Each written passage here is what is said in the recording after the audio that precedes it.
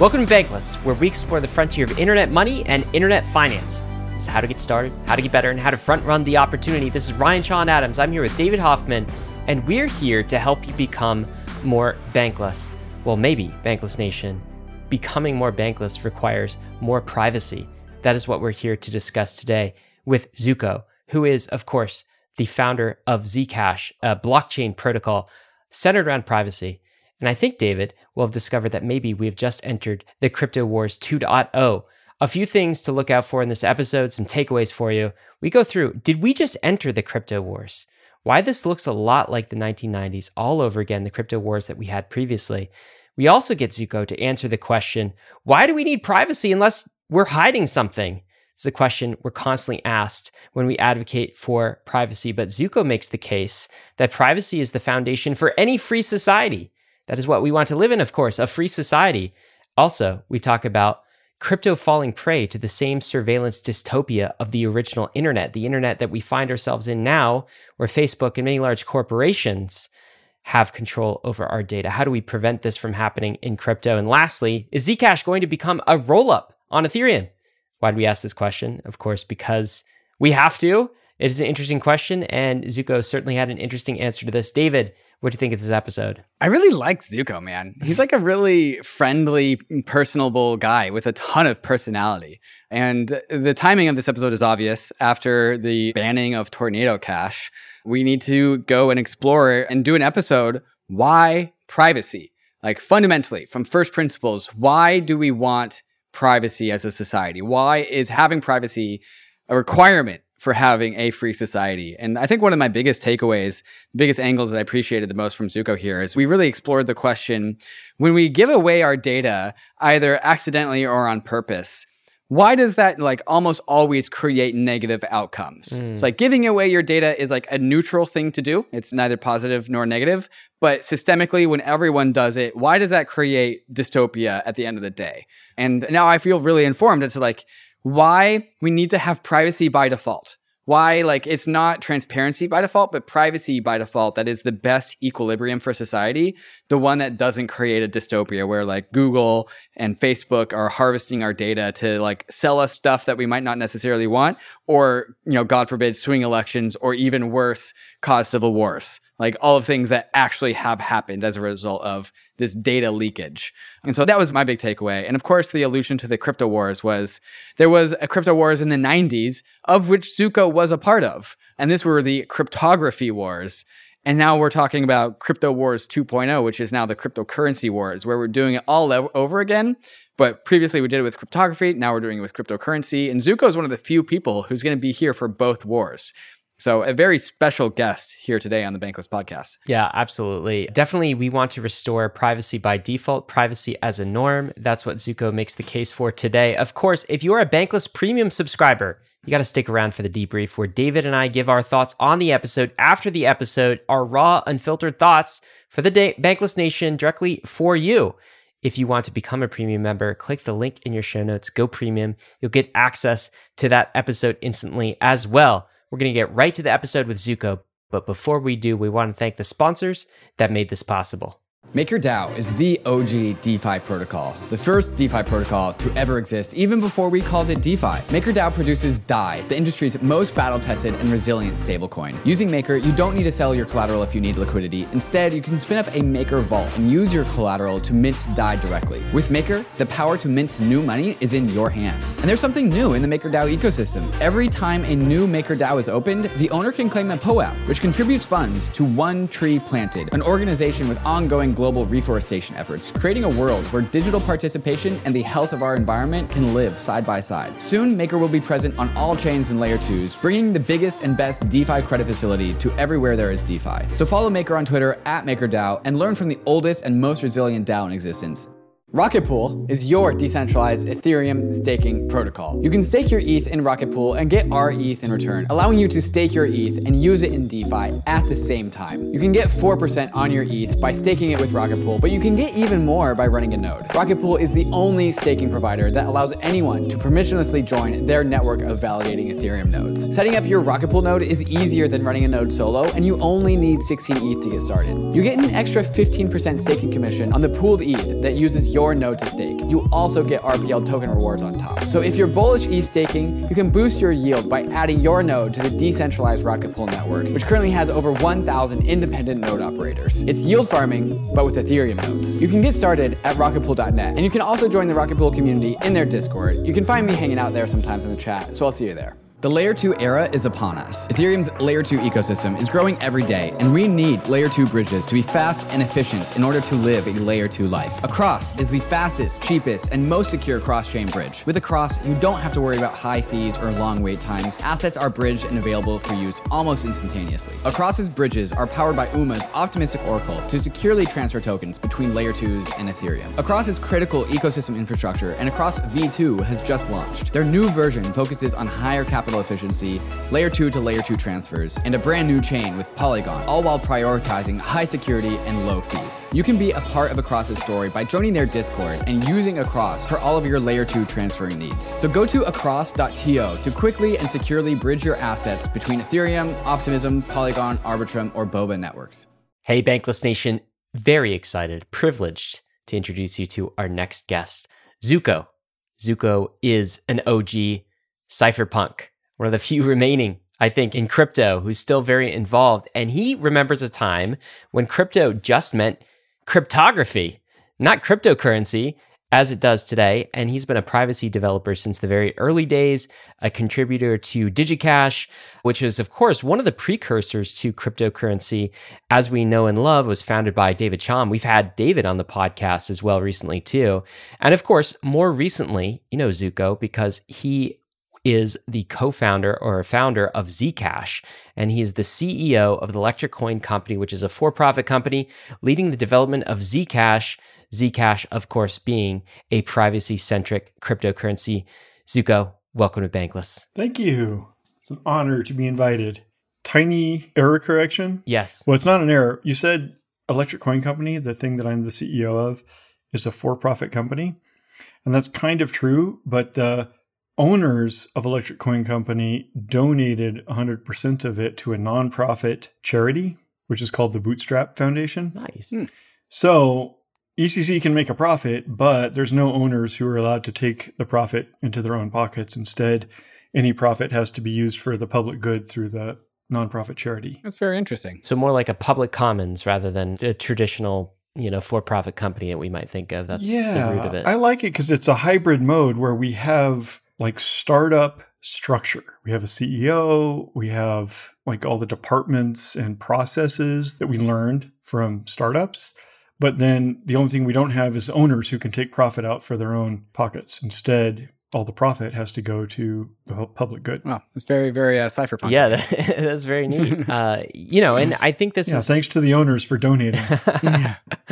Well, it's been very clear, I think, your history in the space, in cryptography, and then later in cryptocurrency, that you've been here, primarily for one big reason, and that reason is privacy. I feel like this is a very timely conversation because the crypto world is asking the question of, can we have privacy in our cryptocurrencies in light of recent events? I think the outside Main Street world is asking the question of, why do you guys actually need privacy? So I think in this episode, Zooko, we want to make the case for privacy. And I just want to get your gut reaction here because something's happened in the last few weeks that have sort of shaken the cryptocurrency community maybe to its core. It's been quite a rattling and put privacy back into the conversation. And that is, an open source developer may have recently been arrested just for publishing privacy code.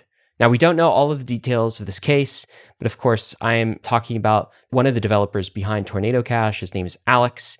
He's now in a prison right now, in jail, behind bars. No charges have been laid at this point in time. In the Netherlands. In the Netherlands. So it's unclear, but it may be the case that he was just arrested for publishing privacy code. Zooko, what's going on here? What's happening? Well, first of all, another tiny error correction. You're not wrong that my motive throughout all these different things I've done has been privacy, but not because privacy, but rather because freedom.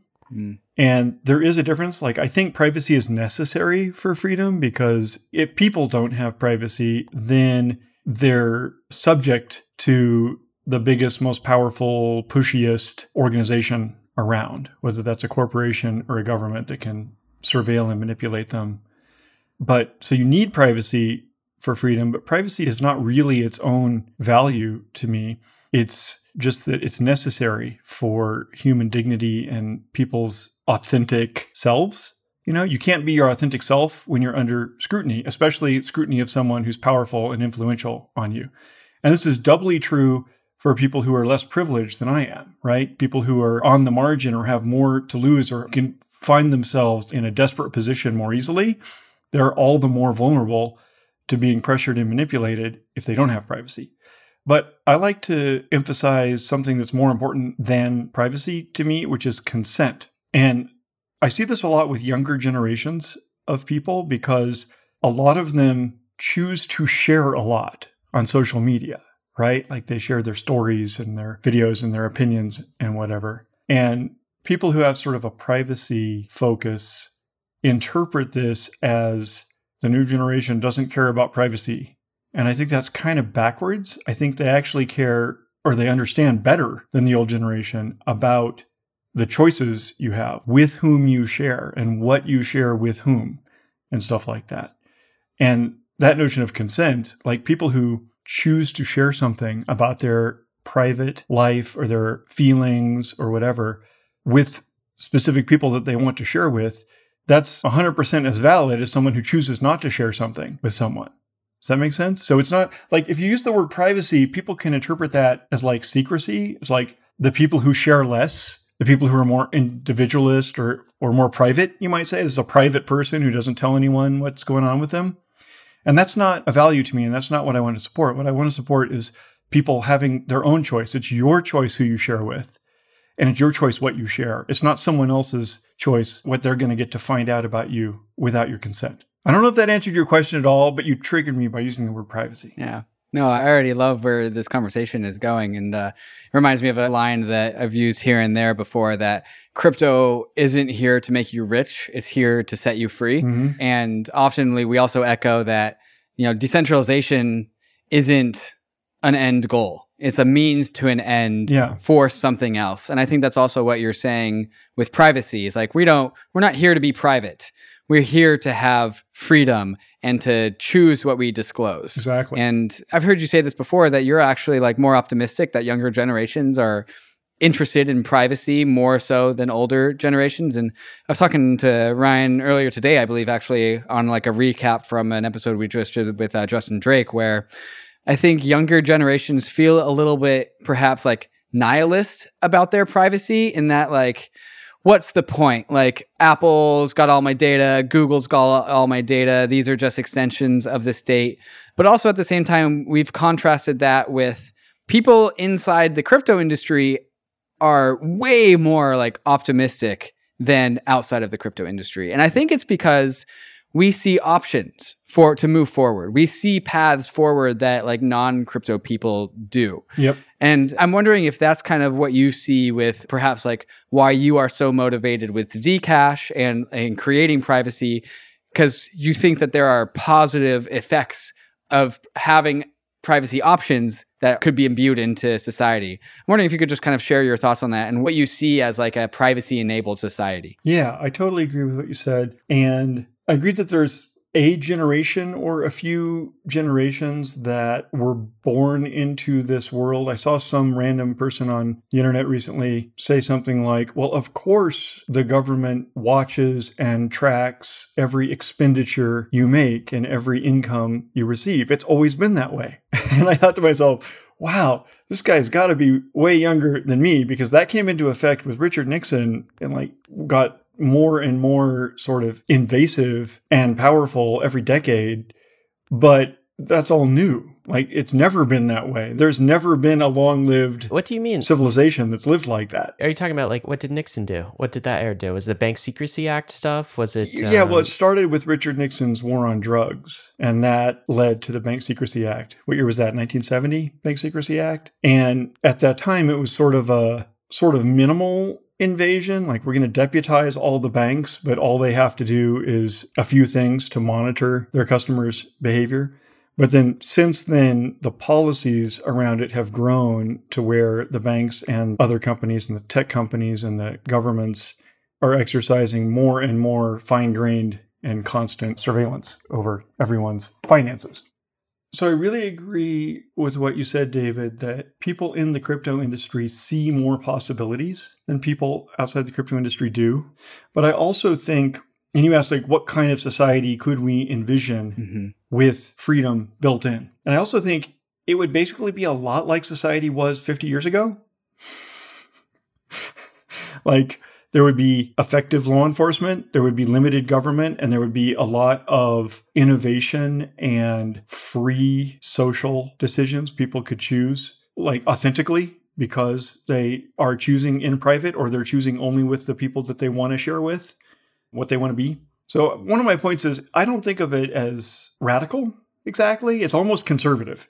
It's like, okay, we've slid into a radical experiment in a totally new kind of society, a totally new kind of life in which people have to live in a way that no humans have ever lived before.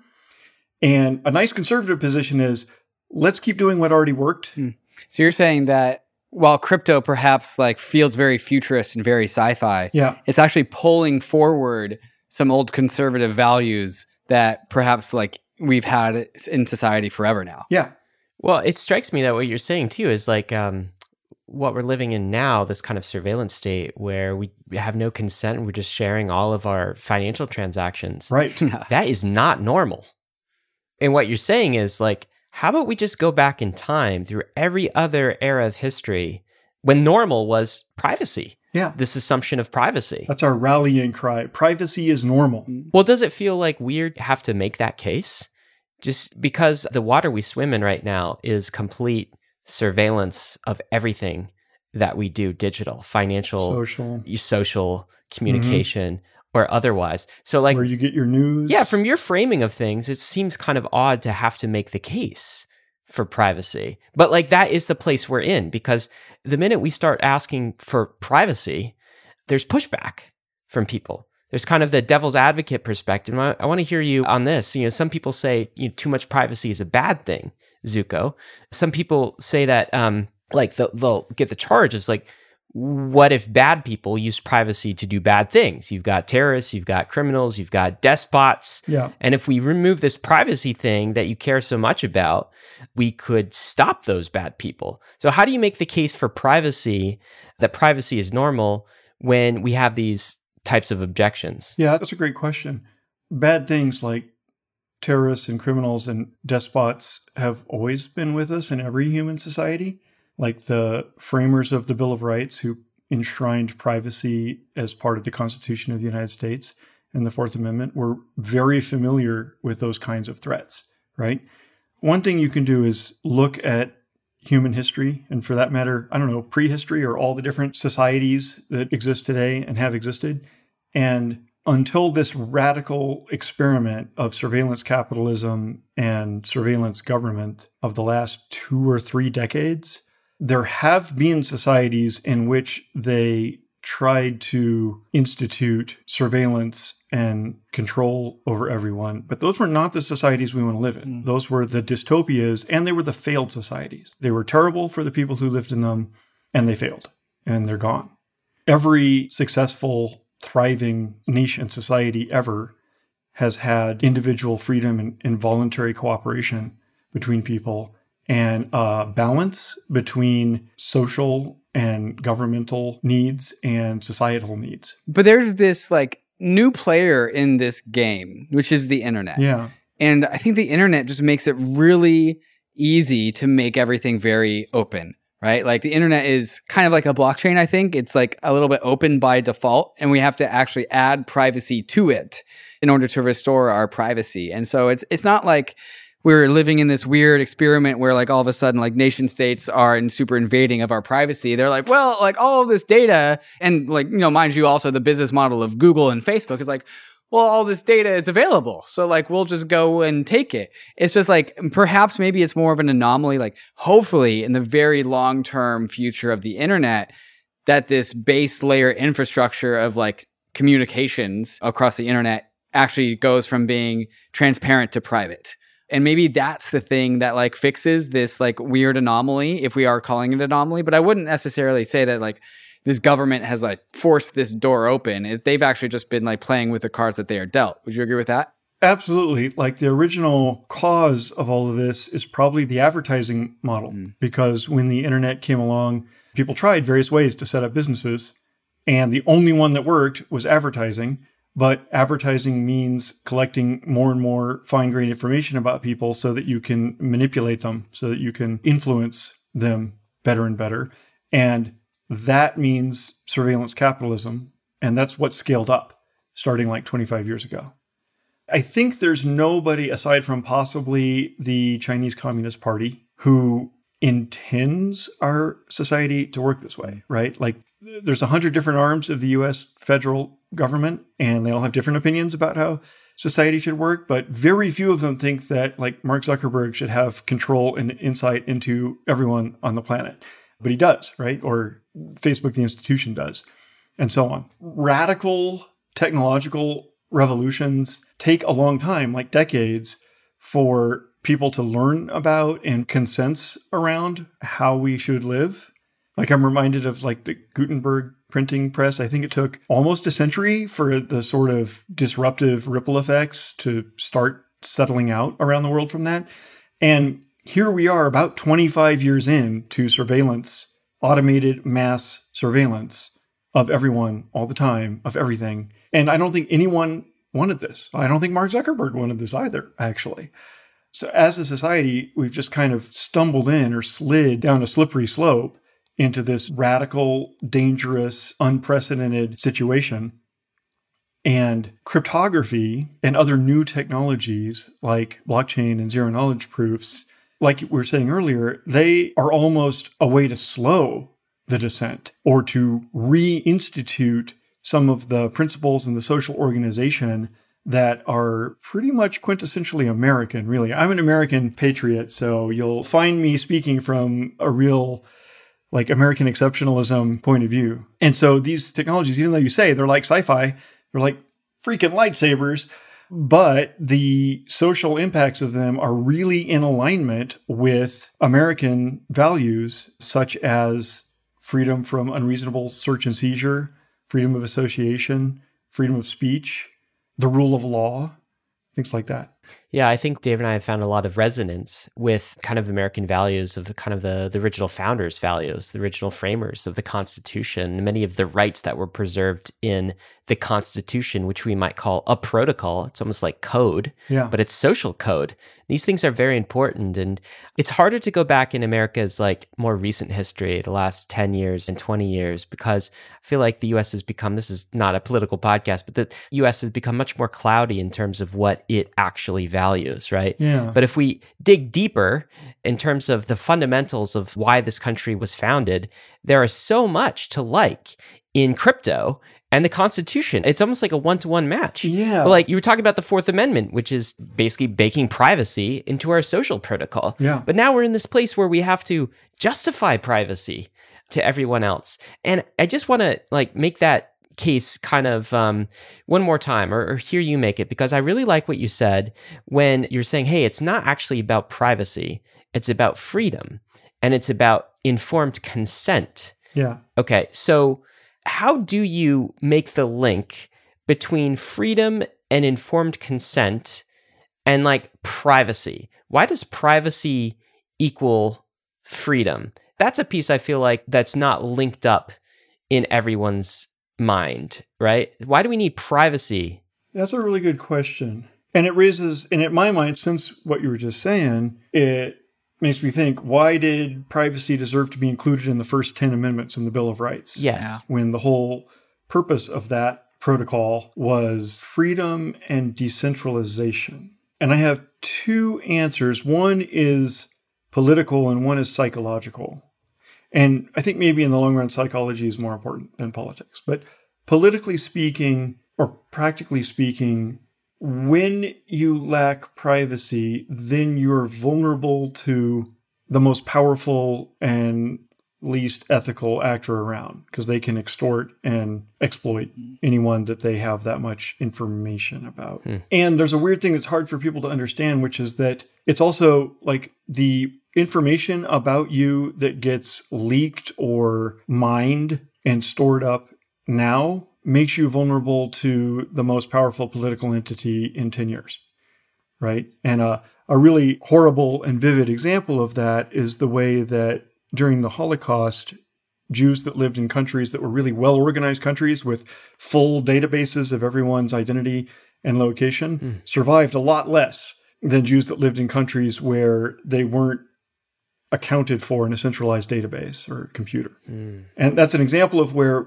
when that database or computer was set up by like the government of the Netherlands before World War II or whatever, it didn't look dangerous because the government of the Netherlands before World War II was not that bad, right? But politically, the leakage and accumulation of people's private information forms a lake of exploitable control over people that future rulers or future corporations can exploit. So this is a negative externality. Yeah, that's a really good point. It's a negative externality, which is economics jargon for something that harms society as a whole, even if it's not that big a deal to each individual person. It's like toxic waste. Yeah, it's like pollution or toxic waste or something that threatens everyone, at least in the long run. Even though for any given person, if you see some kind of pollution happening, it's not a crisis for you that day.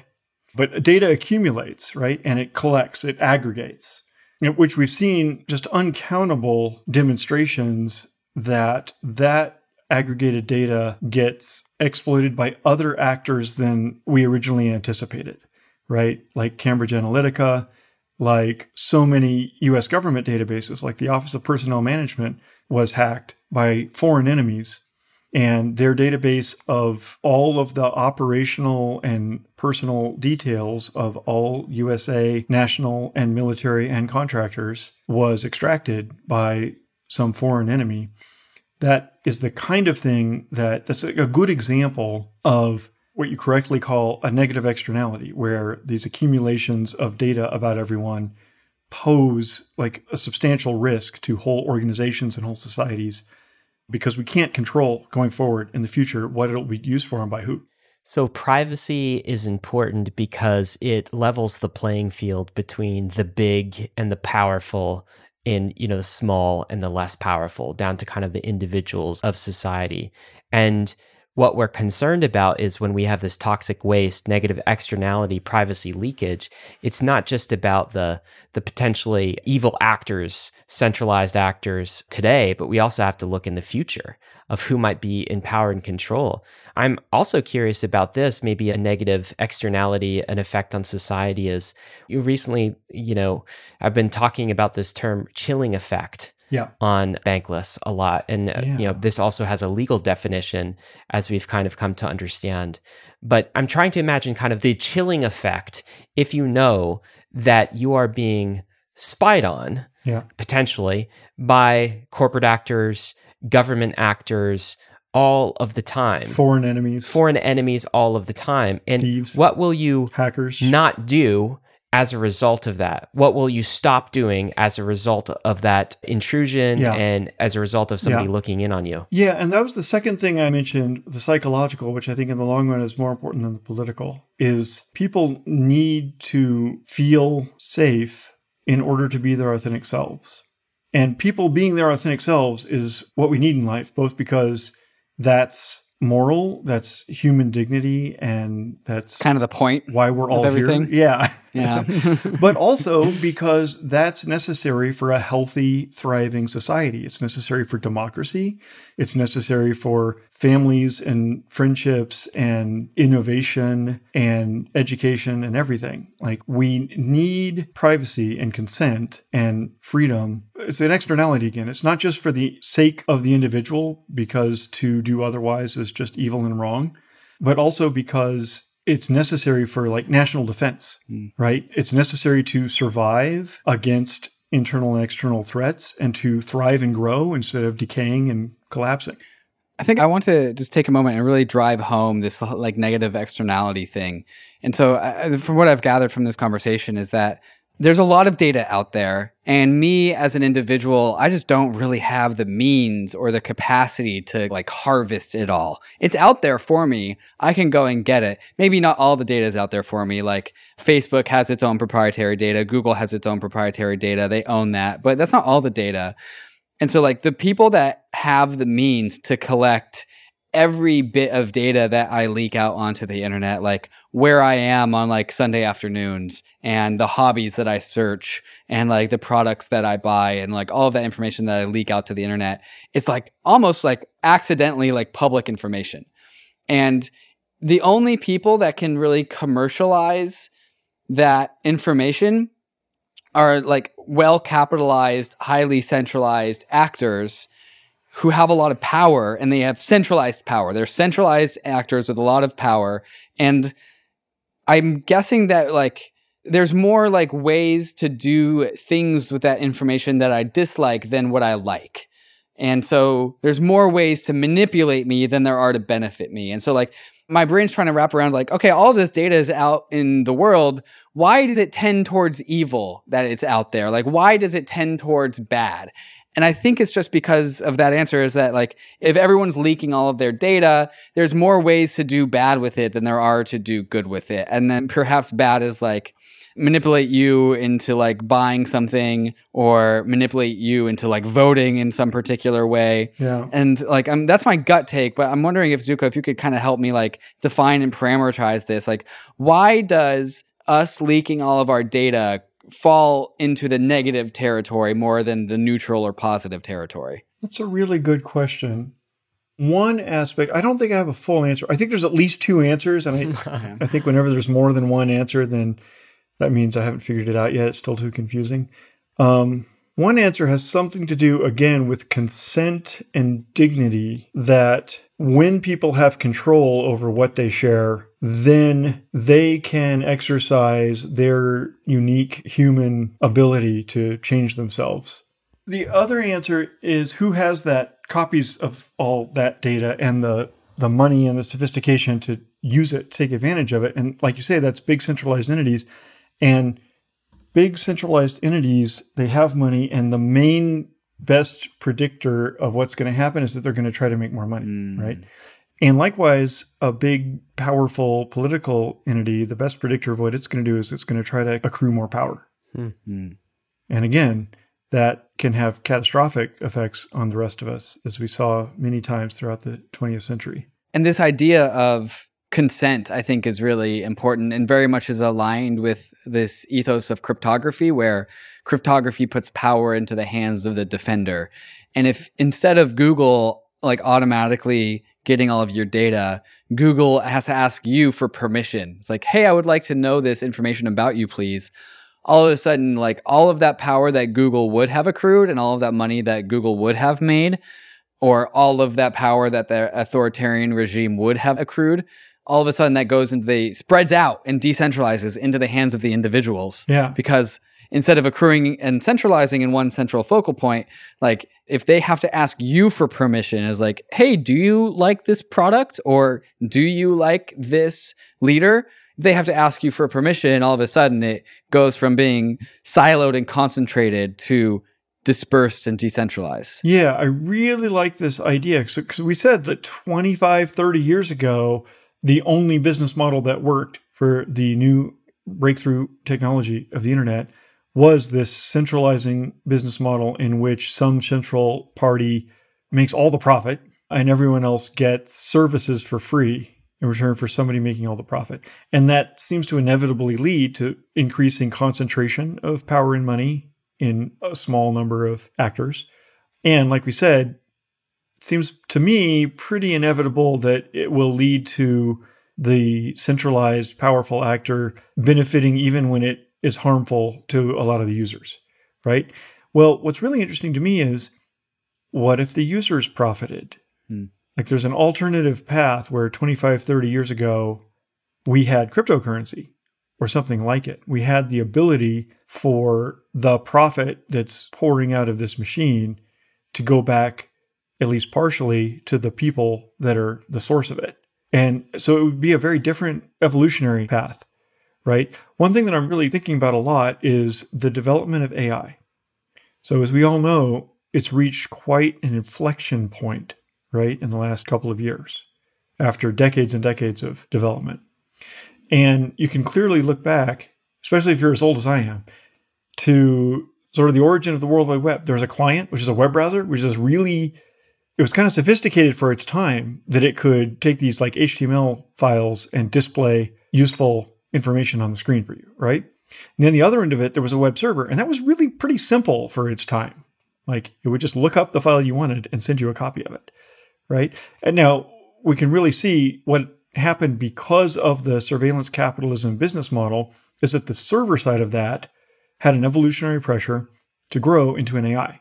And so now what we have today is you've still got, the web browser today is not a lot different than the web browser was in 1997, right? It serves its user in a very simplistic way.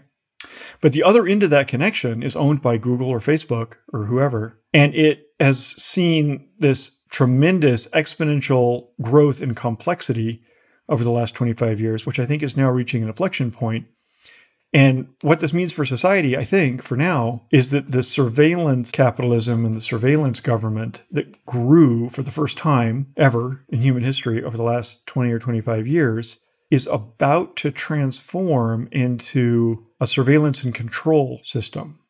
Or it's already in there. It's already starting, like with Cambridge Analytica and things like that.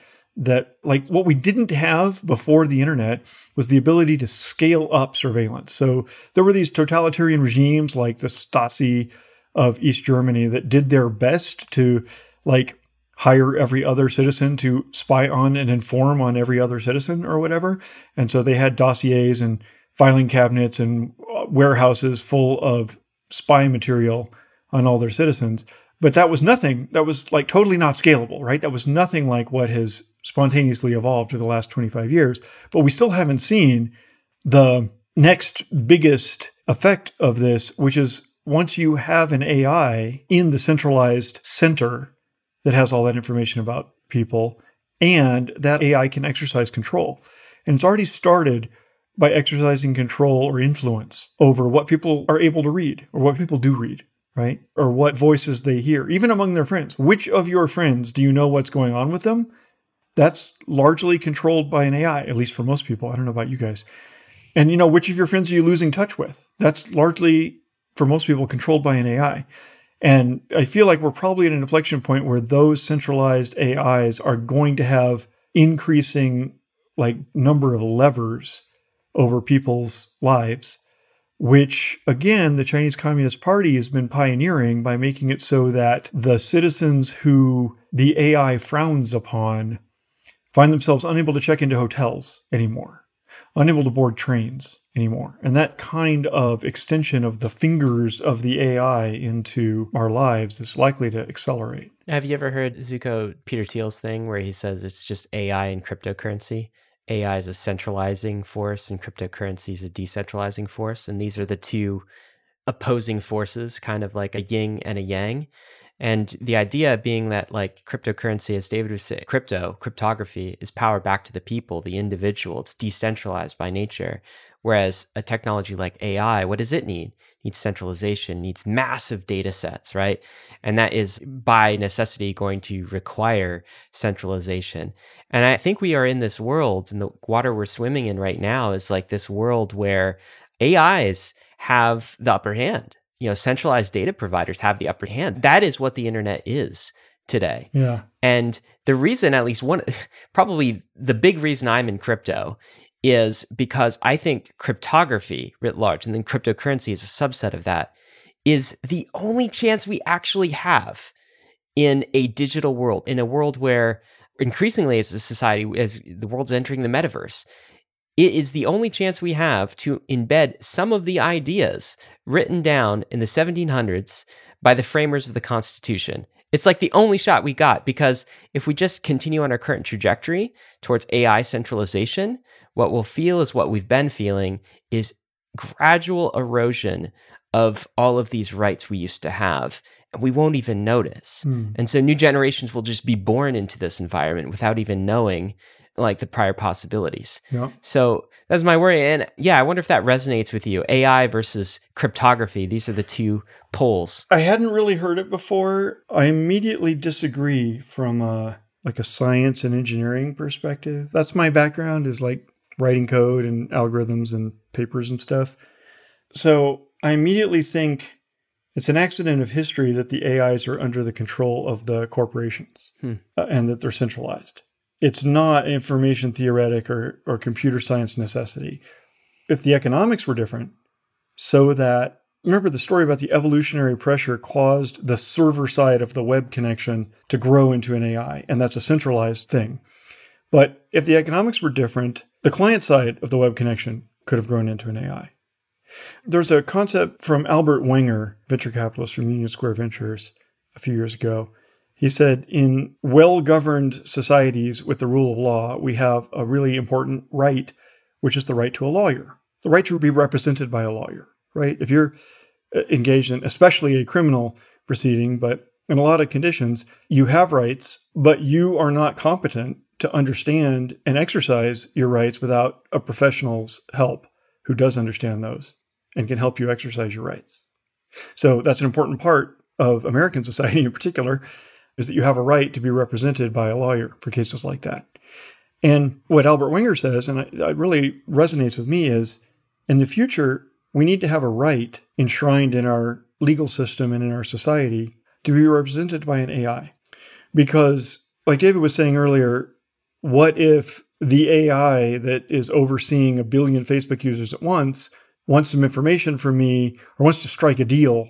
What if it had to ask me, well, that's fine, but I don't have the time or the expertise to negotiate with the Facebook 1 billion unit AI, right, as an average human, any more than I have the ability to go into a court proceeding and represent myself and know all the relevant law and how to handle the situation.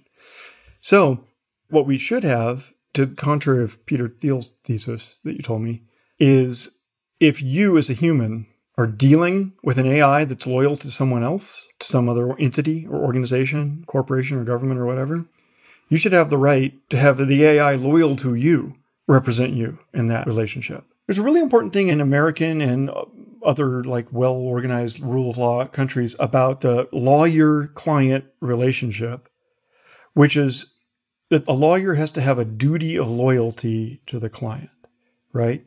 And that means a couple things. One, it means you can't have any conflict of interest of any kind. If you're depending on a lawyer to represent your interests in a legal matter, it's a totally disallowed situation, which everyone in our society is very vigilant about and works very hard to make sure that lawyer doesn't have any side deals with anyone else involved in your situation, right? He has to represent you and only you.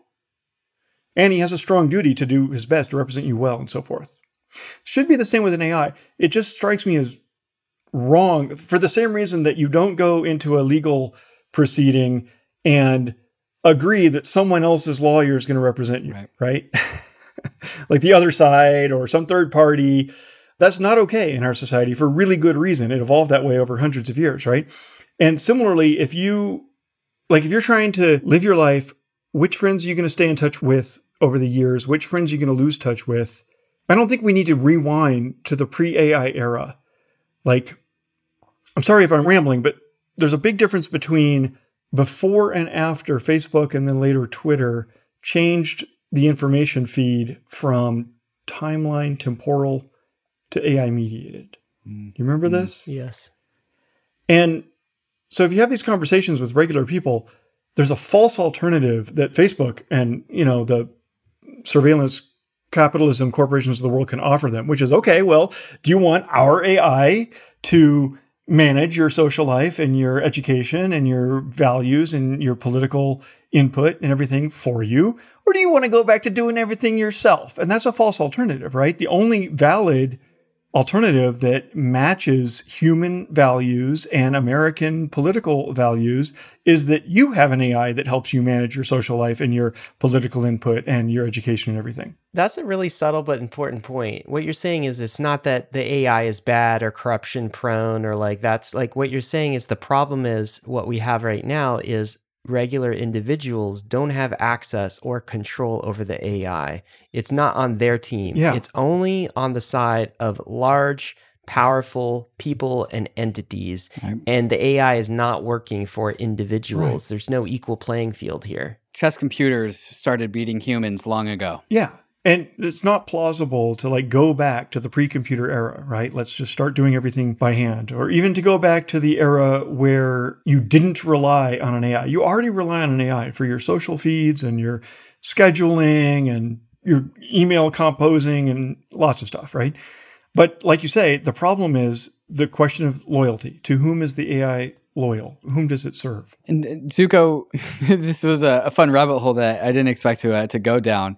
And I kind of want to like go all the way back. So we went pretty far into the future. All right. Maybe not that far into the future, maybe just 5 years into the future, God forbid. But I actually would like to go back to like the crypto wars of like the 80s and 90s, which is kind of, I think, where you got a lot of your beginnings. Yeah. And I'm wondering if like this very futurist conversation that we're having right now of just like making sure that the power goes to the individual, making sure that we're like, keep emphasizing consent over exploitation.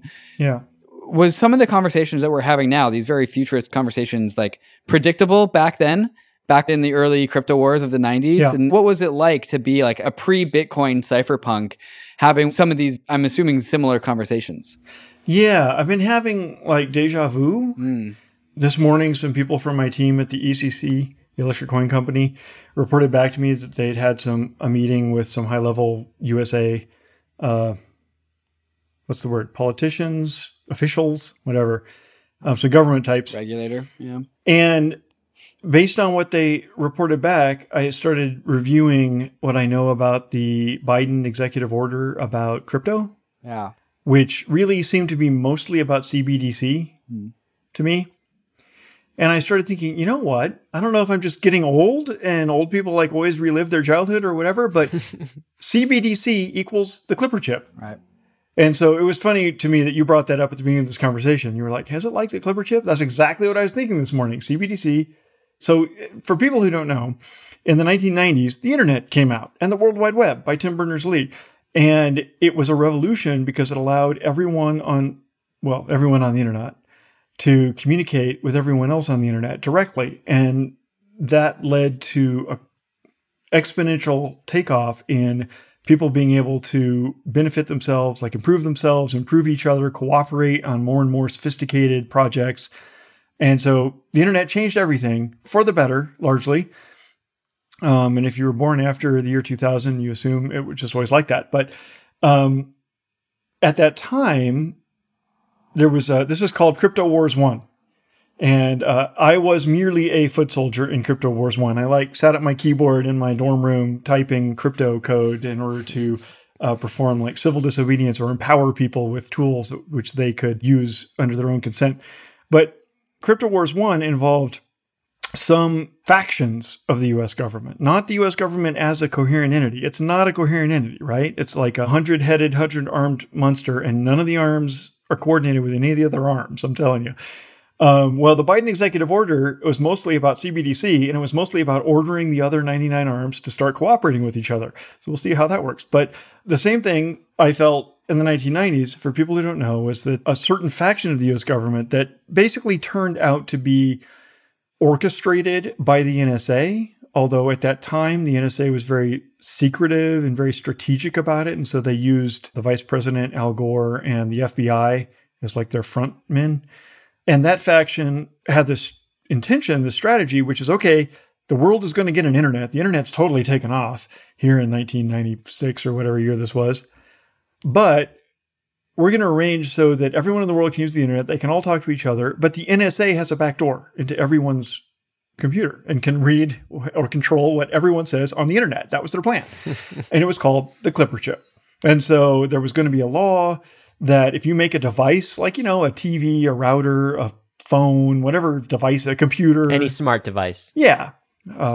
PC, whatever devices they had back in the 1990s. If it's the kind of device that can connect to the internet, then it has to have a Clipper chip built into it in order to give the NSA control over your internet. Wow.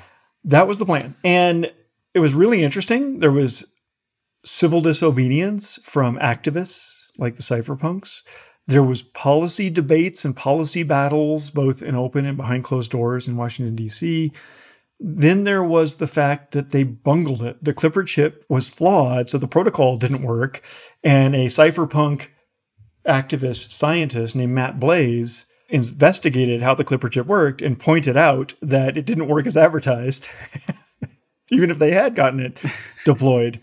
And then I think, so there's different stories, right? So one story that people like to tell is that the heroic civil rights activists won by civil disobedience. And there's a lot to that, especially, I think it's a story that's not told as widely as it should be, but there was a generation of cryptographers. These are mathematicians, right? They're like computer scientists, mathematicians. They mostly work in universities, and they're a generation older than me. They were the people I looked up to when I was a kid. And these folks correctly saw that the NSA was attempting to seize the new public key cryptography that came out in those decades and nationalize it, make it into a national secret. Arbitrum is an Ethereum Layer 2 scaling solution that is going to completely change how we use DeFi and NFTs. Some of the coolest new NFT collections have chosen Arbitrum as their home, while DeFi protocols continue to see increased liquidity and usage. You can now bridge straight into Arbitrum from more than 10 different exchanges, including Binance, FTX, Huobi, and Crypto.com. Once on Arbitrum, you'll enjoy fast transactions with cheap fees, allowing you to explore new frontiers of the crypto universe. New to Arbitrum, for a limited time, you can get Arbitrum NFTs designed by the famous artists Ratwell and Sugoi for joining the Arbitrum Odyssey. The Odyssey is an 8-week-long event where you complete on-chain activities and receive a free NFT as a reward. Find out more by visiting the Discord at discord.gg/Arbitrum. You can also bridge your assets to Arbitrum at bridge.arbitrum.io and access all of Arbitrum's apps at portal.arbitrum.one in order to experience DeFi and NFTs the way it was always meant to be: fast, cheap, secure, and friction-free. The Brave browser is the user-first browser for the Web3 internet, with over 60 million monthly active users. And inside the Brave browser, you'll find the Brave Wallet, the secure multi-chain crypto wallet built right into the browser. Web3 is freedom from big tech and Wall Street, more control and better privacy, but there's a weak point in Web3, your crypto wallet. And most crypto wallets are browser extensions, which can easily be spoofed. But the Brave Wallet is different. No extensions are required, which gives Brave browser an extra level of security versus other wallets. Brave Wallet is your secure passport for the possibilities of Web3 and supports multiple chains, including Ethereum and Solana. You can even buy crypto directly inside the wallet with Ramp. And of course, you can store, send, and swap your crypto assets, manage your NFTs, and connect to other wallets and DeFi apps. So whether you're new to crypto or you're a seasoned pro, it's time to ditch those risky extensions, and it's time to switch to the Brave wallet. Download Brave at brave.com/bankless and click the wallet icon to get started. There is a brand new staking feature in the Ledger Live app today. We all like staking the assets that we're bullish on, and now you can stake 7 different coins inside the Ledger Live app. Cosmos, Polkadot, Tron, Algorand, Tezos, Solana, and of course Ethereum. With Ledger Live, you can take money from your bank account, buy your most bullish crypto asset, and stake that asset to its network, all inside the Ledger Live app. Through a partnership with Figment, Ledger also lets you choose which validator you want to stake your assets with. And Ledger is running its own validating nodes, offering a convenient way to participate in network validation, and it even comes with slashing insurance. Ledger Live is truly becoming the battle station for the bankless world, so go download Ledger Live. If you have a Ledger already, you probably already have it, and get started securely staking your crypto assets. I want to interject really quick here. I'm reading this book, Zooko, called The Code Book. Yeah. And this is a pattern throughout history of somebody in like some private individual creates like a new breakthrough in cryptography. And as soon as the local government discovers it, they like snatch it and hide it and keep it from themselves as a national secret. This is not just like something that happened with the NSA. This happened in Britain in the 1800s. Right. This happened in France in the 1700s. Yep. Like whatever nation state discovers one of their citizens made some cryptography breakthrough, they take it and steal it and cover it. Yeah, absolutely. The most important cryptography breakthrough ever in all of human history was public key cryptography, which was discovered in the 1970s by Diffie and Hellman, Ravesh Shamir, and Edelman. And those 5 and others, including David Chaum, who you mentioned, who you had on your podcast recently, correctly detected the NSA attempting to take over this new discovery and hide it from the world and keep it for their own sake. And those six and others like them, Ralph Merkel and others, performed an act of courageous civil disobedience and took personal risks to defy the United States military and publish this new scientific breakthrough before they could hide it and nationalize it. And if they hadn't done that, we wouldn't have an internet. You can't have the internet without public key cryptography. Can I just pause and say, how badass is that? I know. Let's just pause and appreciate that. I know. That's badass. Yeah, those guys are heroes, absolutely. Those folks. They weren't all men. So the lesson I'm trying to draw from Crypto Wars 1, it was a long drawn out thing. So that was Crypto Wars 0 in the 1970s and early 80s when the NSA attempted to hide the existence of public key cryptography. And Courageous Civil Disobedience won Crypto War 0 because all they had to do was defy this attempt and publish it to the world. So it became part of humankind's shared legacy of science. Public key cryptography did.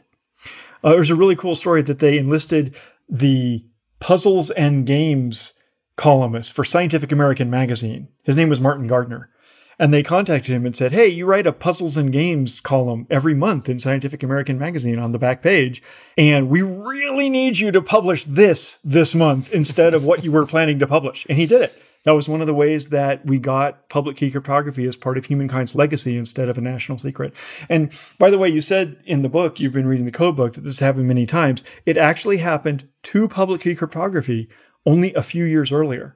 Public key cryptography had been discovered independently by some British mathematicians, and the British government nationalized it, kept it a secret, did nothing with it, right? It reminds me of Indiana Jones and the Raiders of the Lost Ark when they have like the artifact, and then at the end of the movie, they just push it on a trolley into the warehouse with all the other artifacts that they're never going to get around to. That's what the British government did with public key cryptography a few years before Diffie and Hellman independently rediscovered it. I did not know that. Okay, so we've got the Crypto Wars 0 we were talking about, and the Crypto Wars 1 with the Clipper chip. Yeah. Now you're saying you're having deja vu, so we've got maybe the beginning of Crypto Wars 2 that is emerging, and of course we've got now open source developers potentially in jail. We've got OFAC banning Tornado Cash addresses, so we've got some of that going on. But how does this link to the CDBC? Why is that like the Clipper chip? My imagination that I just started thinking about this morning, so it's funny that you compared Clipper chip to CBDC today. It's the same kind of vision that, okay, we're going to have decentralized economic fabric.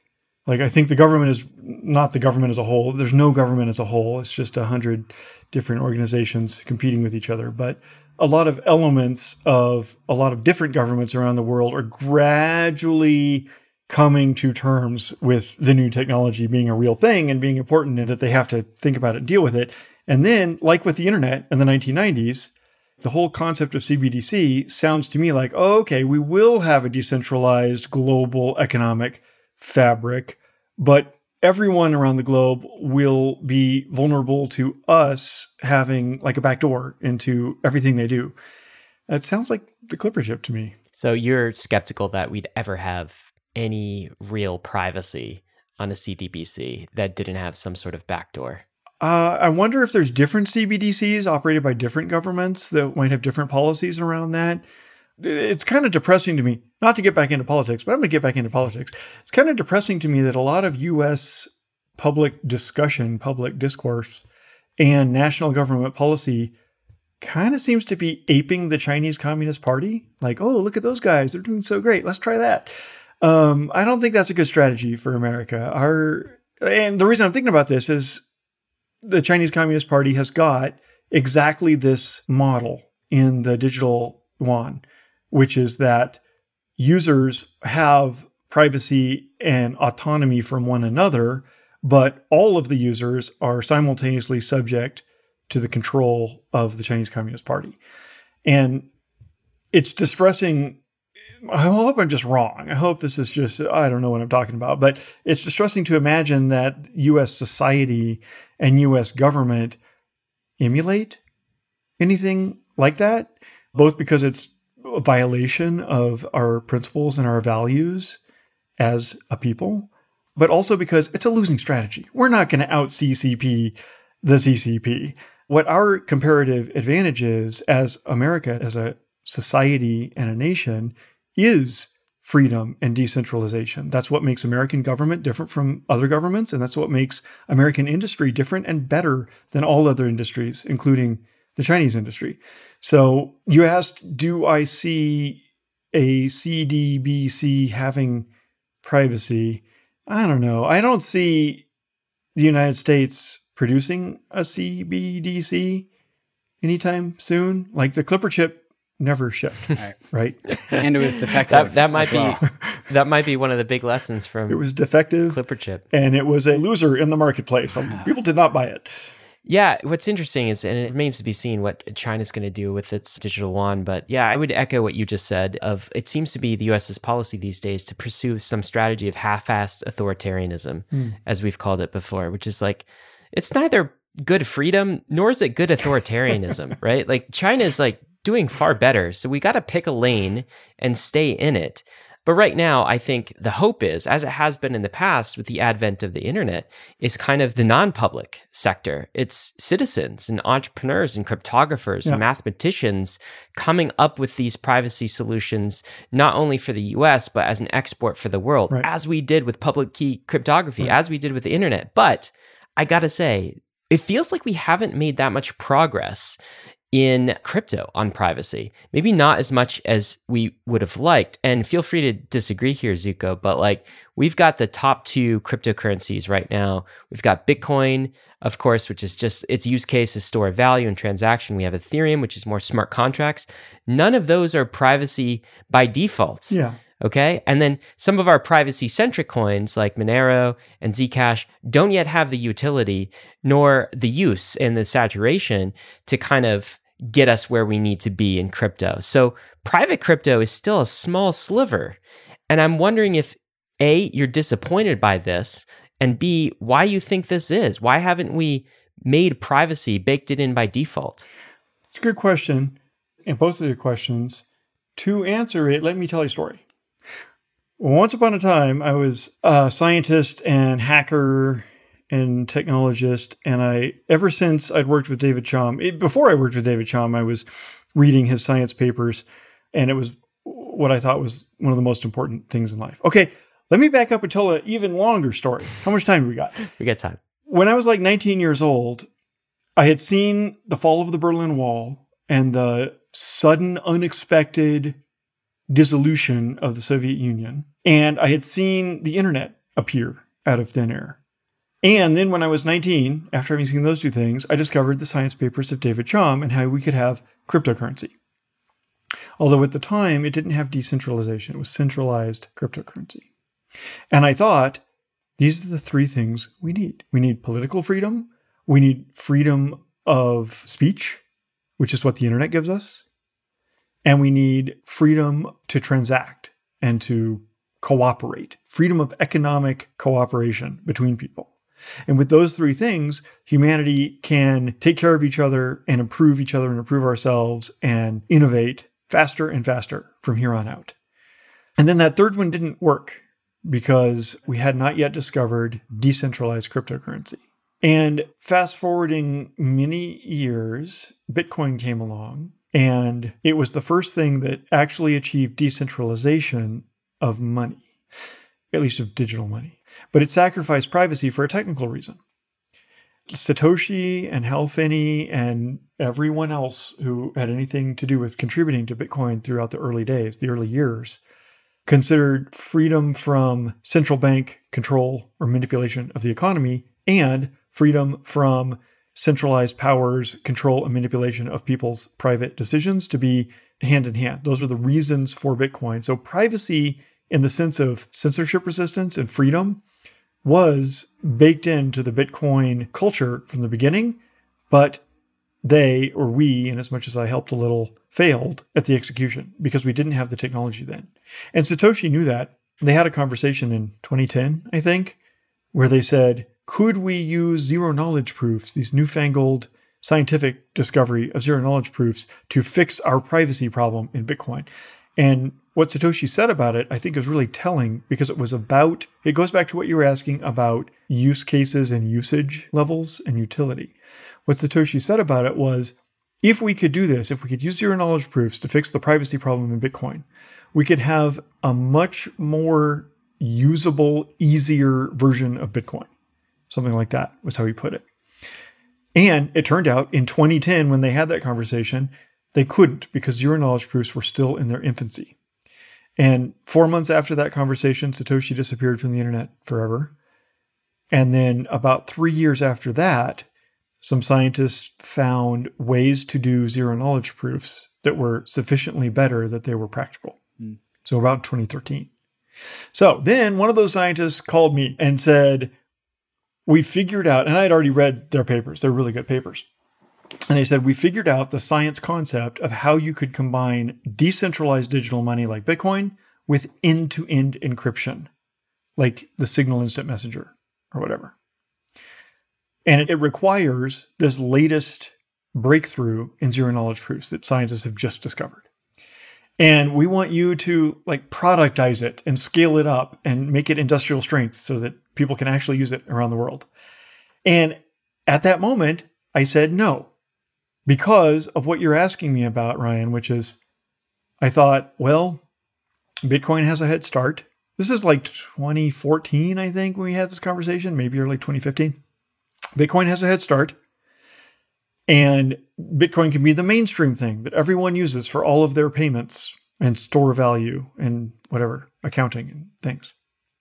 And so if I work on this new thing, it would only be a niche thing. There would be a minority number of users, like you're saying, right? And then I slept on it that night and I called them back the next day because having slept on it, I realized, no, wait, Bitcoin can't be the mainstream thing. Something that leaks your information to everyone, including your enemies and your competitors and foreign armies that are trying to destabilize your society and hackers and thieves and so on, that cannot be the mainstream thing that everyone can use for payments. No, it's going to require built-in privacy in order to be the mainstream thing. And that's why I committed to working on Zcash ever since. Zooko, I'm reminded of a conversation that we had with Mark Andreessen, who talked about the advertising model of the internet and how that set the internet off on a particular path that, after a butterfly flaps its wings, creates this accidental semi-dystopia that we currently live in now, where all of our data is gone and also productized and commercialized by Google and Facebook, et cetera, and also Cambridge Analytica that forces elections. I'm now worried about are we recreating history with our blockchains where Bitcoin, transparent by default, Ethereum number 2, transparent by default. Are we accidentally kind of doing the same thing? That's a really good point. Where we have our number 1 and 2 market cap blockchains with the most activity are transparent by default. Are we accidentally falling down the same trap? And you're saying, David, that's what if we're right about crypto and it's so successful 10 years from now, 15 years from now? Cool, crypto wins. We regret it. But we don't have privacy by default. And we've created some other panopticon, oops. A brand new problem, yeah. Yeah, I do worry about that. That's well put, David. I guess one question I have for you, Zooko, is there is another idea out there that the crypto experiment would not have gotten nearly this far if privacy was on by default.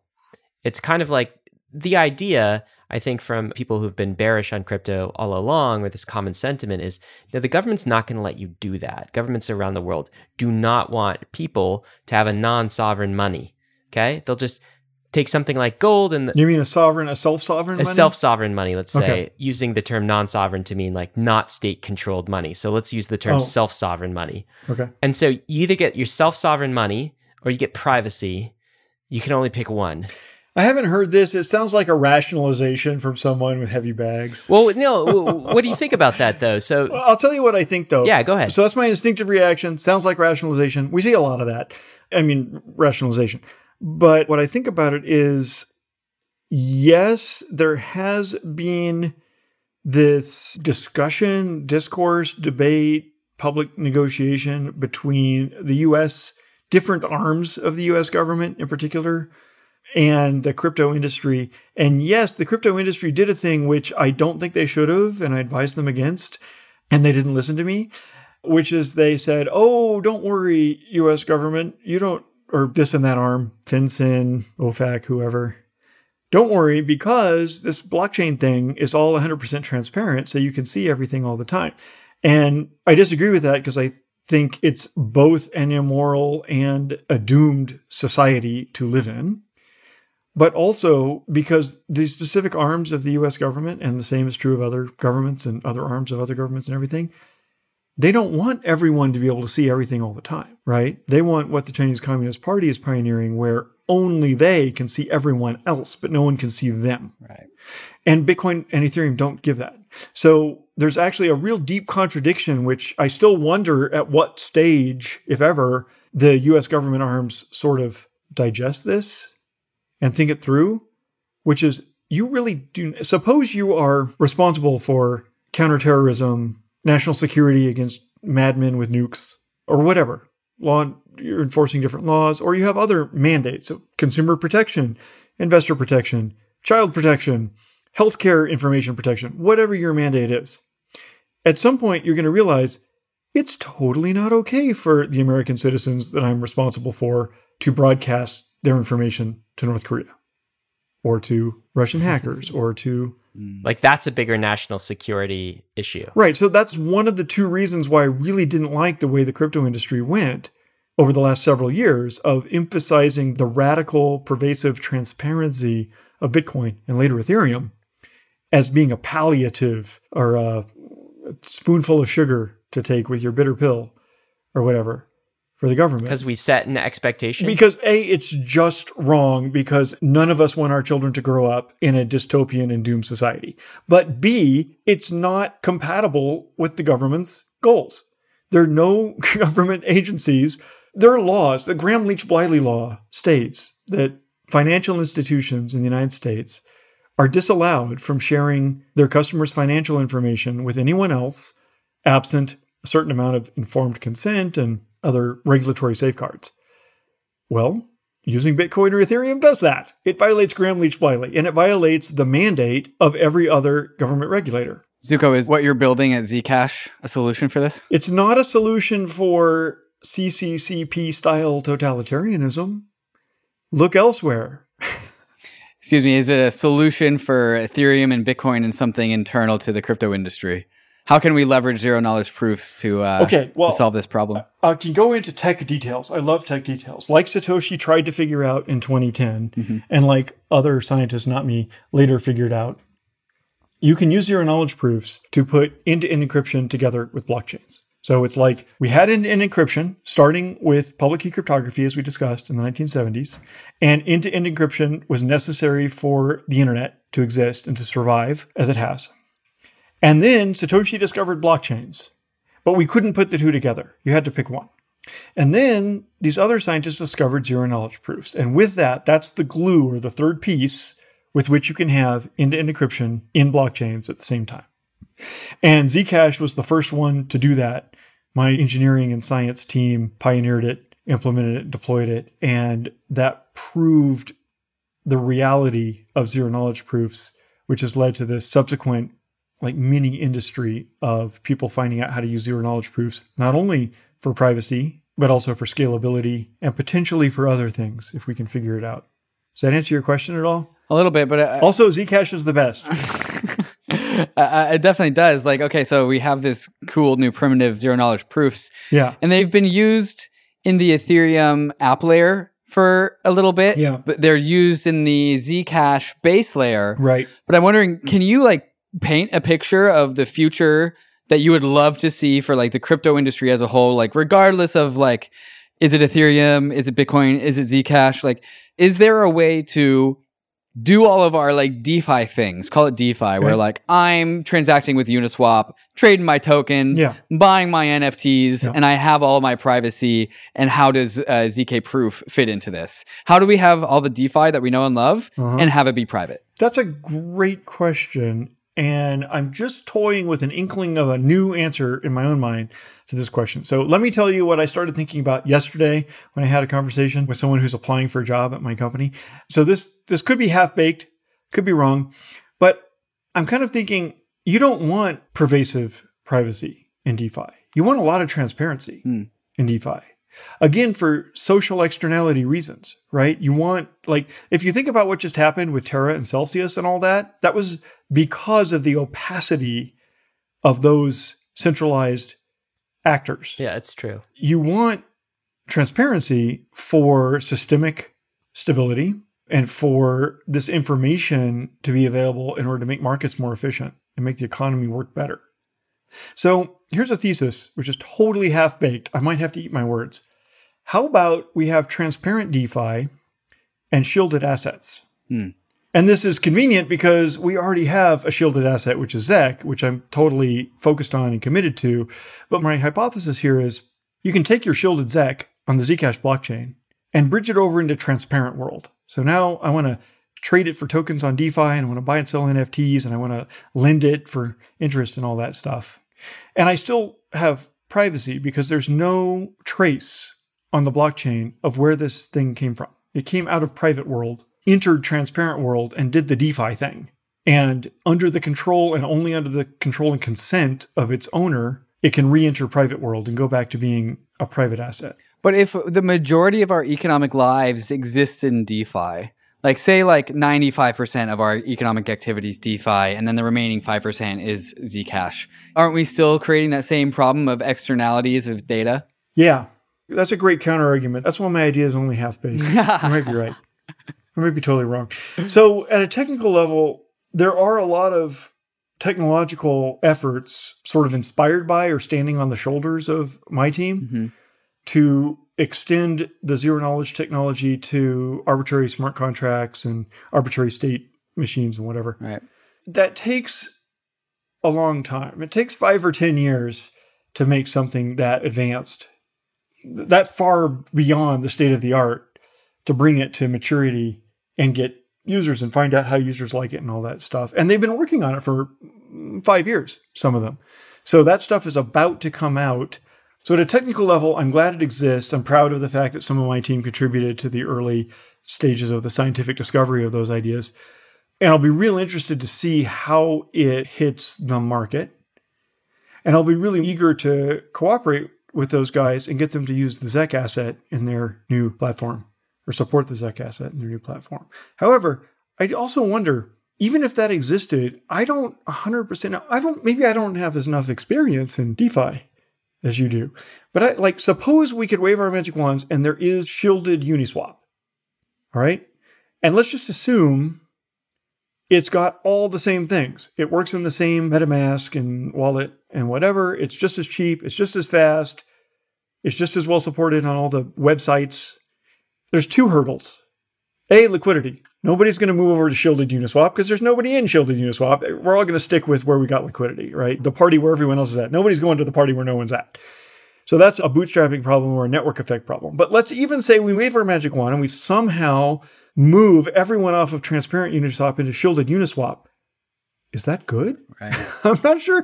Isn't there some advantages to Uniswap being transparent? I bet there's a trade-off between privacy and stability of finance, as you've alluded to already. Yeah. This is why, by the way, Tornado Cash made so much sense, is because it was kind of like you could just sort of mix some of your assets if you wanted to. And again, I'm talking about, from a non-criminal user perspective, of which David and I were formerly users pre-OFAC sanction, are not now current users. Clear. Because that is illegal for us to be current users. Understood. But that was that was the use case here. And yeah. That's what made sense. I do want to ask about Zcash too, because what's so cool about crypto is so much of the tech that we've seen in other ecosystems, the zero knowledge tech, has been resting on the shoulders of what you guys have done, what your team has done. Thanks. And it's amazing to see. And now, there are other technologies that have emerged in other ecosystems that I'm curious as to whether the Zcash team, the Zcash ecosystem might apply. One of which is proof of stake, of course, which has matured quite a bit since Zcash was started. And I'm curious your thoughts on temperature of proof of stake. The other is something really interesting that David and I talk a lot about because we're excited about, is rollups. And this is using something like Ethereum as sort of a settlement layer, but you get to sort of retain your own sovereignty as a network, or a lot of vestiges of your sovereignty. But the benefit is you don't have to pay security fees, essentially. There's not issuance to miners. You draw some of that security from a network like Ethereum. So any thoughts on these two kind of technologies and the roadmap for Zcash? Of course, I know it's not up to you. There's an entire community around this, but like your take on proof of stake and your take on Zcash becoming a rollup at some point in the future, are these possibilities? Okay, let me take them one at a time. Proof of stake, definitely. I thought of the idea of proof of stake before I heard anyone else mention it. You claiming first? Back in the day?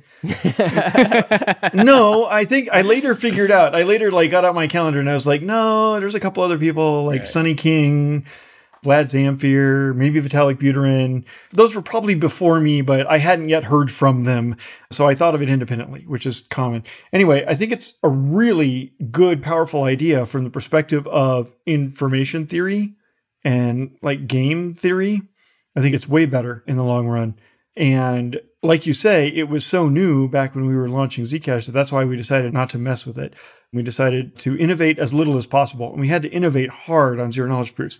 Like you say, that process did indeed pave the way for a whole another frontier of human science and entrepreneurship. So I'm super proud of that. Thank you for noticing. But then we tried not to innovate on anything else if we could help it. So that's why we stuck with a clone of the Bitcoin consensus mechanism, which was the stupidest, most battle-tested thing around at the time, the least innovative thing around at that time, which was that time being 2015, 2016. And we've always said, even before Zcash launched in the fall of 2016, there was a FAQ, an FAQ, frequently asked questions wiki page someone put up that says, is Zcash proof of work? And the answer says, it's going to be launching as proof of work, but maybe the Zcash community would like to switch it to proof of stake or something else someday. We don't know what they'll decide, but we definitely support ongoing evolution.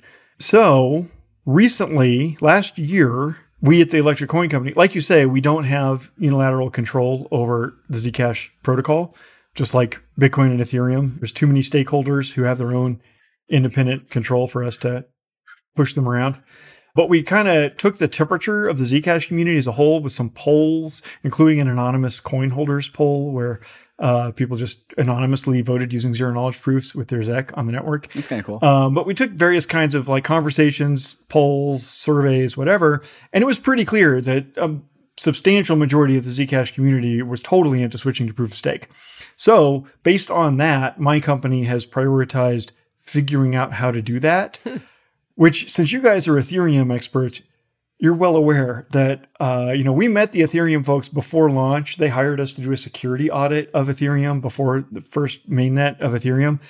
And pretty much ever since we've known them, they've been talking about switching to proof of stake. And it's always been 2 years out. Yeah. It's been 7 years or so now. So it's a big job. I think it was supposed to come in 2017. What's that? Sometime in 2017, proof of stake was due. Oh, right. Yeah. That's what I recall for Ethereum. Sounds right.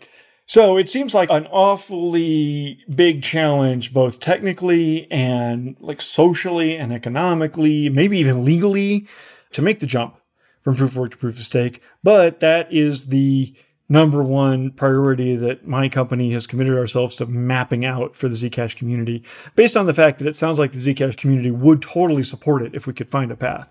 And of course, seeing what happens to Ethereum, there's this nice little Twitter exchange that I really like, where I think it is 2017 when this exchange happened, where Vitalik and I are talking on Twitter, and Vitalik says, switch Zcash to proof of stake. And I say, I'm waiting for Ethereum to go first and see what blows up. So that's still true. That makes sense. And how about the second piece of this, the idea of rollups? Oh, that's a really interesting one. I think there's a lot of power in it. There's something that I didn't understand, just a mystery in my mind, and maybe you can clear it up for me. The thing that I've continually failed to understand, even though some of my team were the original inventors of sidechains and related things, I still don't understand the difference between a sidechain and a rollup and a bridge and whatever else. And I kind of suspect, I'll give you a chance to answer, but I kind of suspect there's a little bit of sort of just social posturing, I want to be the alpha, I'm bigger and better than you are, so I get to be the L1 and you have to be the L2. But I'm not sure there's really a difference between an L1 and L2. But you said something that sounded like an answer, but I didn't get it. It was one of them doesn't have to pay for security. It gets it for free from the other one. I don't get that. Do you want to take a crack at this, David? Yeah. So there's really no difference between a sidechain, as in like an Avalanche. There's a bridge between Avalanche and Ethereum, right? And so like Avalanche is a sidechain to Ethereum. Or vice versa, right? But if you go ask like the Avalanche bros, like, no, Ethereum is a sidechain to Avalanche. That's what I thought. It really just depends on your perspective. But Avalanche is not a layer 2. So we have Arbitrum and Optimism and ZK Sync and all these other layer 2s that they, like what Ryan said, they don't pay for security. And so all they do is they're a blockchain that has this like cryptographic vow to Ethereum, this cryptographic proof to Ethereum. And all they do is they bundle up their transactions and submit them down to the layer 1, like checkpoint. Right. And there's this like cryptographic bridge that's much, much, much stronger than a cross layer 1 bridge. Right. And so like one is like kind of like a satellite state or a city state off of like the main country. Right. That does make sense. Getting to the economic benefit is they don't have to pay for their own like nation state security, if you will, Right. you know, in the way that Bitcoin has to pay miners to economically secure its transactions. Ethereum has to pay stakers. If you're a roll-up, ultimately you can settle either through fraud proofs or through zero-knowledge cryptography. You can kind of settle back to Ethereum. And so you don't have to issue your native currency in order to pay for security because you kind of get that out of the box. Right. Yeah, the only thing you have to pay for is the transaction fees on the layer 1. Right. And so like your proof of work costs or your proof of stake rewards are 0. Yeah, that doesn't sound good to me. Because, and this is another half-baked thing. I hope your Let's do it. audience enjoys seeing me say random stuff that turns out to be wrong. They're used to it. We have David and I as the hosts here. There's an idea in there. It sounds like to me there's a belief or an assumption in there that I am skeptical of. And that is that the consensus rules of Bitcoin and Ethereum, combined with the market cap and the issuance and the economics of Bitcoin and Ethereum, are necessary and sufficient to defend against attacks, even big attacks, like the government of China decides to shut you down globally or whatever. I don't think I agree with that. I don't think consensus rules and economics are either necessary or sufficient. I think it's actually the social layer of the asset holders being willing and able to fork in order to defend against attacks. And that leaves me with a question. Well, then, what's the point of mining rewards? And what's the point of staking rewards? I'm not 100% sure. I don't think it's necessary or effective to actually give security the way everyone always talks about it. Right. I don't think higher hash power, like if you have 10x as much hash power, I don't think that makes you 10x as more secure as if you have 1x as much hash power. I think there's a mystery there. Yeah. So I'm skeptical about that part. And so that when you say the L2s get this value for free, this makes me immediately wonder about two things. One is, what are they actually getting? Because I really don't understand where the security comes from, if anywhere. But also, if they're getting it for free, aren't they free riders? And shouldn't everyone else like kick them off and stop giving them stuff for free? I don't know. It's confusing. But the final thing, which is kind of motivating for me as a thought leader within the Zcash community, is that's a platform play.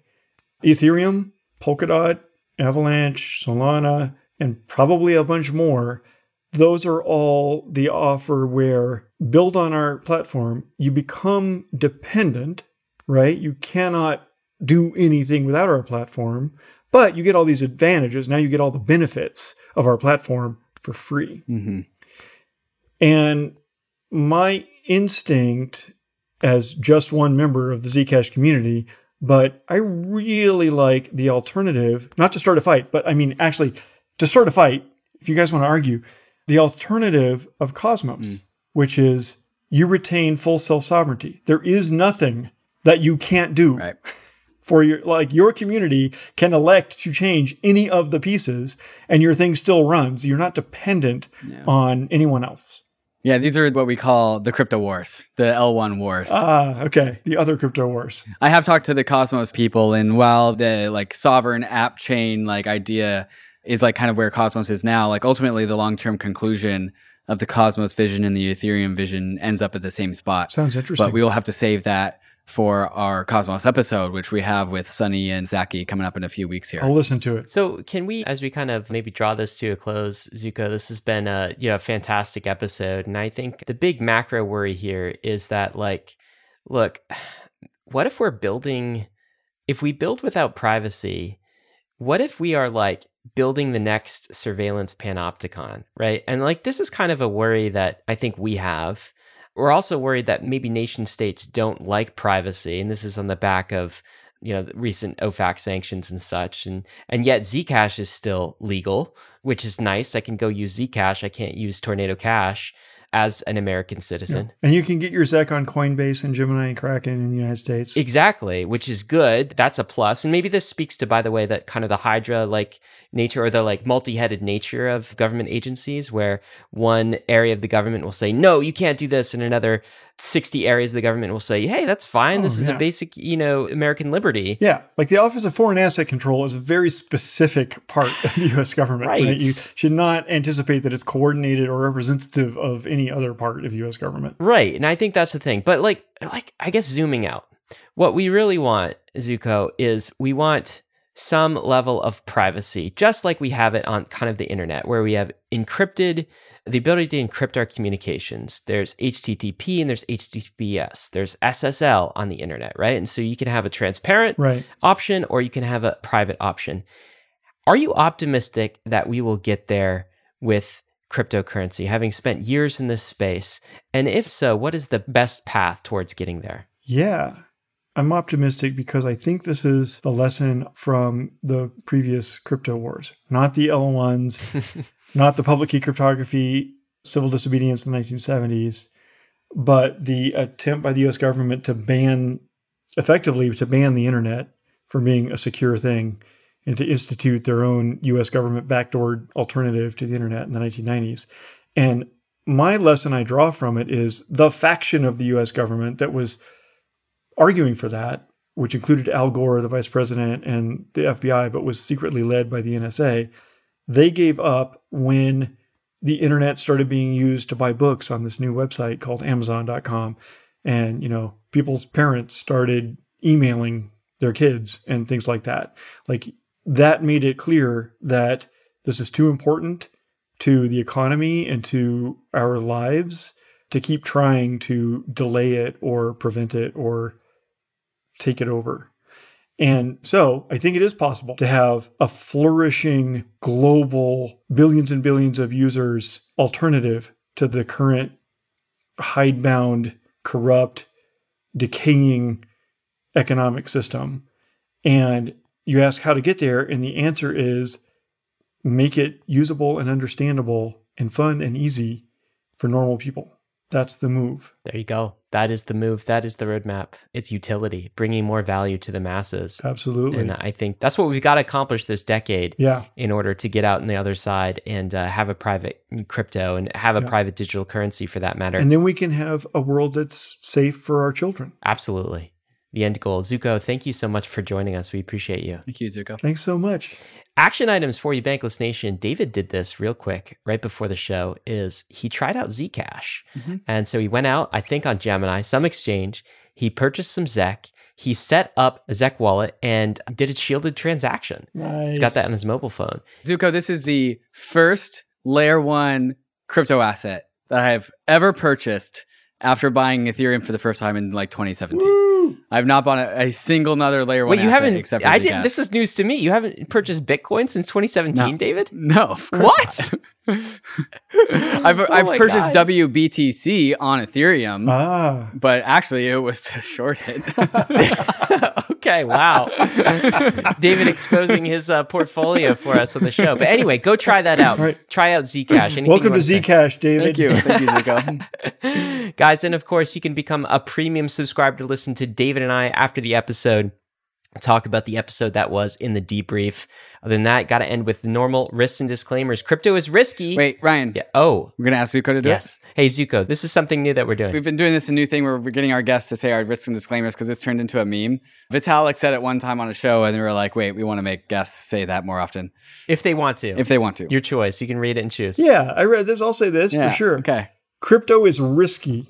You could lose what you put in. But we're headed west to the American frontier. This is the frontier. It's not for everyone, but we're glad you're with us on the bankless journey. Thanks a lot. Amazing. Thank you, Zooko. Thank you, Zooko.